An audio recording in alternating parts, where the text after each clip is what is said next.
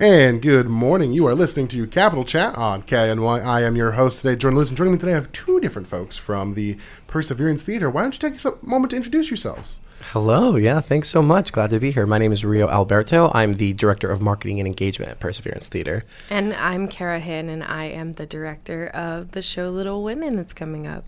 Right. Now, I understand that is the primary thing we're here to discuss about Little Women. Now, first of all, talk to me about what's different about this adaptation. I understand you said it came out of Anchorage, this show. Correct. Yeah. I'll let the director actually talk to that.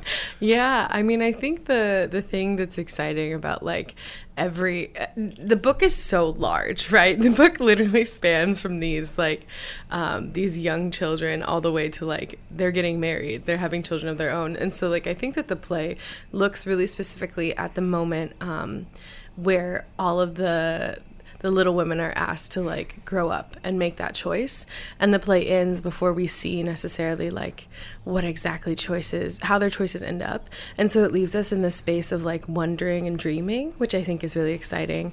And it's a play that still manages fit in one evening. So yeah, and it's very fast, very funny in that way. I think that's some of the big stuff. Okay. Now, I have to admit, I personally have actually never seen Little Women. Oh, my gosh. Not even the 2019 Greta Gerwig version? I'm afraid not, no. Or the Susan Sarandon version, was it 94? Yeah, come on. I feel like now my family will give me flack for that one. The word's out now. No, but I mean, for folks that are familiar with the show, we know the beloved story of the March sisters growing up against the backdrop of the Civil War, right? But what this play does really fabulously is that it feels as though it translates that story in such a way that audiences that are familiar with the novel would have probably had a moment of which one am I? Am I more of a Joe or a Meg or an Amy? And this allows that, this kind of opens that up to where it's regardless of whether or not you identify as a woman, there's probably elements of each of these characters that you're oh, wait a second, how much of that lives within me as well too. So it's cool in the way that it's broadened up. Like you said, it's a huge, it was originally 2 novels, right? Yes. Little Women, then Good Wives, I think. We never get to the second one, thank goodness. No. I think that I think what you're saying, something that's really important to the show is that this novel is set during the Civil War, so we think that it's the things that we're talking about is so long ago, but it's really not. The things that the March sisters are dealing with are things that we're dealing with today. We're talking about the division between folks on race. We're talking about how gender roles and gender equity is something that we're still really working towards, and how I think for me the big thing is that gender roles and strict ideas about gender hold us all back as humans and people, and it's the same things they were asking then is what we're trying to ask ourselves now. So I think you've hit the nail on the head of probably why I did not engage with it originally is that Civil War topic, because for me personally that's always been an awkward one given my family background, because I do come from a mixed family racial background, and so my brain is always I'm on both sides of a lot of these issues historically, which is a weird thing to think about for me personally, because then I'm okay, well then I have some people who are on this side of it that thought this way about it, and then obviously I have the other side of this, especially when you're talking the Civil War, that I'm well, it's also so I'm not enslaved anymore back in the day. Yeah, and I think that I don't know that this play perfectly addresses I'm also mixed race, and I don't think that this play perfectly addresses racism, but I think it can. I think some of what's written can be a moment to our to discussion, and I think just the backdrop of the Civil War. I don't think we're not to be that person, but our country's in this moment of unrest and feeling very how are we gonna go? Are we gonna tear ourselves apart? So I think that's the big resonator there. Absolutely. There also feels as though there's this element of survival too, like you had said. We're watching these the characters kind of like as they grow up and they make this choice, they make a choice ultimately for their own survival as they're growing up in poverty, as they're grappling with the reality that the world expects something of me because of their perception of my body. But like, Right. I mean, like we all grew up loving Joe. Like I don't know a single person that wasn't like, oh yeah, like literally one of my best friends is like named Josephine after Joe from Little Women, right? Yeah. So we all resonate with this character, but now when we put it in a contemporary context, there seems to be this like there's now this obstacle when we look at, oh wait a second, like we were celebrating this woman who was challenging the expectations of her gender at the time, and now here in this modern day, it feels like there's all of a sudden there's a quote-unquote debate about that. Right. But, Joe makes the choices for her survival. Also, you have their father who is, fighting for also his survival at different points, right? So the stakes feel a little bit higher than like the cozy story, while also, like you said, it does not directly address the Civil War. There are some moments where we talk a little bit about what are the true sentiments of everyone in the North, kind of like you said, not to be that person, but in contemporary context, right? It's like, what are the true sentiments of some people that are progressive, right? Are we truly open to hearing, understanding, receiving, and demonstrating that empathy? Or does our empathy only extend to our front door? Like once you go beyond that, all of a sudden you don't matter to me, right? So. Yeah. And when faced with unfamiliar things, how will you react? In the face of change, like how do you attempt to remain like a stone, like unmoving? And I think that that's something that the play really rubs up against is how do you deal with change? Yeah. Yeah. But it's still very cozy. But it's still very fun. It's still cozy. And there's like these really beautiful costumes that are like all giving skirts, period. So like, yes, still our like amazing world of like 1863? 63. Okay. Ish, yeah.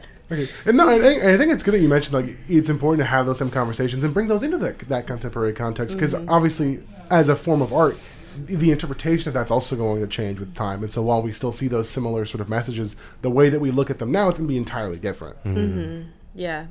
I think that as much as like, I think what you're saying, like as much as we're different from folks in the past, we aren't. I think something that I found during my like research for this is that Louisa May Alcott was most likely trans and went by Lou for like most of their life, and so I think that that's something that's really important and that I wanted to try and find inside this production in terms of like gender expansiveness being at the center of it, because I think something that's really important as a queer person is to remember that like it's not new, and that like we do have these ancestors, no matter how history wants to like change or necessarily like whitewash them, quote unquote. No, definitely. And so what are some of the things that Perseverance is doing to kind of have your guys' production stand out, I guess, sort of the way I want to phrase that question? Well, Perseverance Theater Productions are always a standout. Well, I know that. I know, of course. No, I'm just teasing you, of course. I think, in particular with this production, I think we're able to carry a lot of like the values of Perseverance Theater and its programming and its team now. We're able to carry a lot of those into the rehearsal room, in that I think we are not shying away from these discussions or these conversations, and like allowing space, hopefully, in the room to talk about them, and to have to develop an environment of safety for the artists to fully explore that. So then the audience can then feel empowered. Like we're giving the audience permission to be able to discuss these things in an environment of safety as well too. And I think the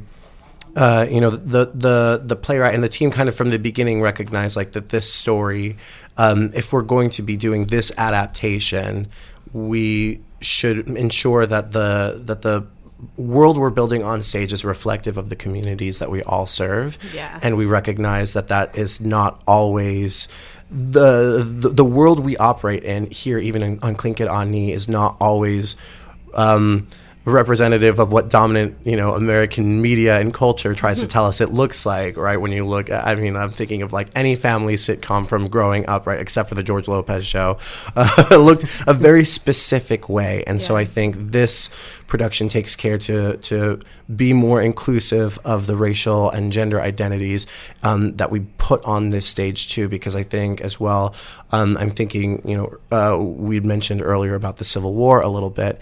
I do think about how we have to take care when we have Black bodies on stage exploring a story in a historical context that is not addressing it, but it's present and it's there. So how are we trying to create an environment of safety and for that sort of exploration?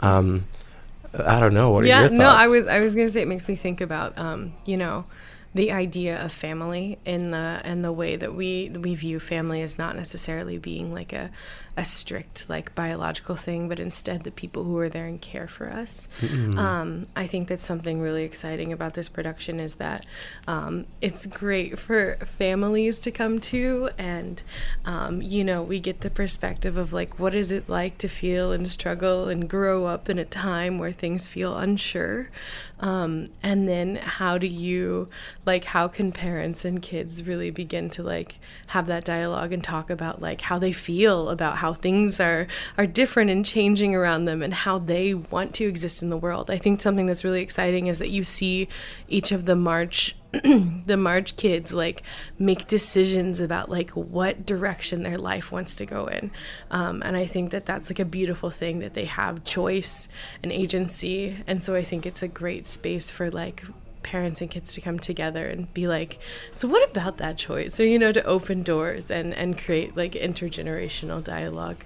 Definitely. And people can find tickets for the event on the Perseverance Theater website. Correct, ptalaska.org, although I will say tickets are going pretty fast for opening weekend. I think Saturday has a few less, but we're looking at about 35 remaining for Friday for opening. So I would definitely recommend people go online to ptalaska.org pretty soon and make sure that you reserve those tickets ahead of time. Hot potatoes. Yeah. Gotcha. Well, I'd like to thank you both for coming on because we are running a little over, so we gotta end this wrap it up. segment. Okay. Yeah. But thanks for coming on. It's been good talking with you.